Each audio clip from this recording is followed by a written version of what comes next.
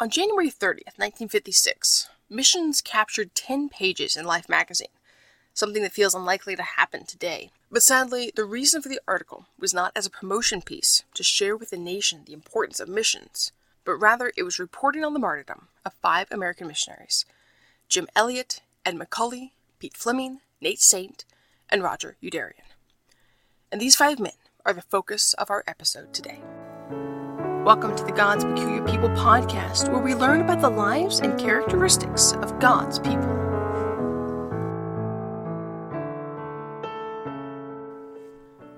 Now, this episode is not going to be very long. I just want to give you a brief thought about these 5 men. Now, the story of these 5 men circulate around a group of people in Ecuador who are known, several names that they're known by. They're known as the Auca or as the Waorani. We're going to refer to them as the Waorani. That's more their tribal name that they're known by.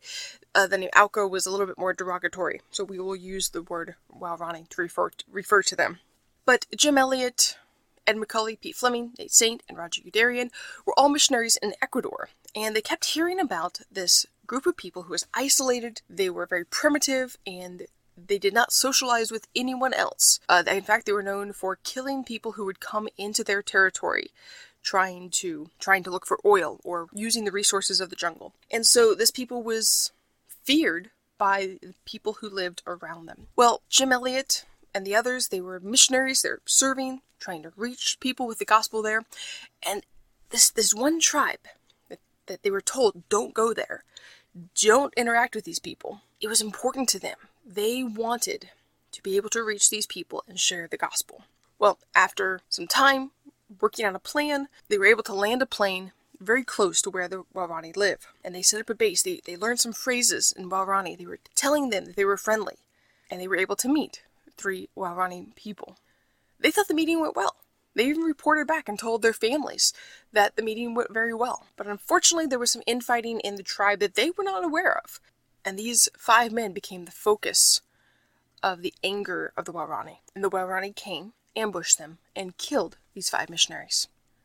Now, that could sound like the end of a very sad story, but it's not the end. Because through different circumstances, the Waorani realized that these people didn't mean them harm. And they actually invited people to come and to meet them.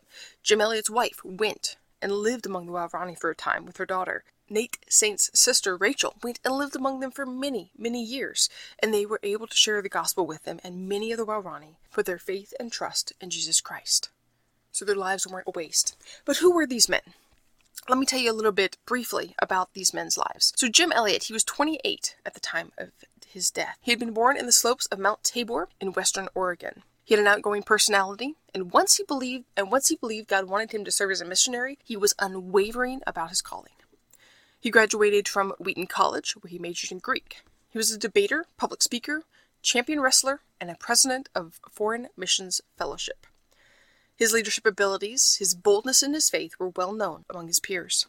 Now, after many letters and ups and downs in their relationship, Jim married Elizabeth Howard, and their daughter Valerie was nearly 1 year old at the time of Jim's death. The Elliots, their mission work there in Ecuador was to do paramedic work, medical work. They taught sanitation, they wrote books, they taught literacy, and they won many of the people to Christ. Now, the youngest of the group, Pete Fleming, he was 27 at the time of his death. He had attended the University of Washington as a philosophy major. He was an honor student, and he earned letters in basketball and golf. He served as a chaplain in a student organization and was president of the University Christian Fellowship. Although Pete had originally intended to be a professor or Bible teacher, he was encouraged by Jim Elliot to go to Ecuador as a missionary. Pete had met Jim Elliot during many conferences, and they once spent 6 weeks preaching together across the country. Jim had a great deal of influence on Pete and was largely responsible for him becoming a missionary. Pete married Olive Ainsley less than 2 years before his death, and the couple ran a literacy program and taught the Bible, leading many people in Ecuador to Christ. Nate Saint was 32, the oldest of the 5 men at the time of his death. He had learned to fly in high school and served in the Air Force during World War II. After the war, he enrolled in Wheaton College to prepare for foreign mission work, but he dropped out in order to join the Missionary Aviation Fellowship. He established a base at Shalmara in September 1948, and he would fly short hops to keep missionaries supplied with medicines, mail, etc. He was dedicated to his work and even came to work in a cast from his neck down to his thighs following a plane crash. That's dedication. Nate was dependable, intelligent, and was a great fix-it-all handyman. Nate married Marge Ferris, and they made a great team, as Marge handled all the radio communications with the other stations, especially while he was in the air. The Saints had 3 children. Ed McCully was 28 years old at the time of his death. He had been a football and track star at Wheaton College and the senior class president. After graduation, he enrolled to study law, but chose to leave that behind to be a missionary. Ed also had an energetic personality like his best friend Jim. Ed married Mary Lou, and they traveled to Ecuador with their 8-month-old son, Stevie. Roger Udarian, 31 years old at the time of his death. He had been crippled by polio at the age of 9, but he overcame that difficulty to play basketball in high school. He received 3 scholarships to attend Montana State College. He enlisted in the Army and became a paratrooper.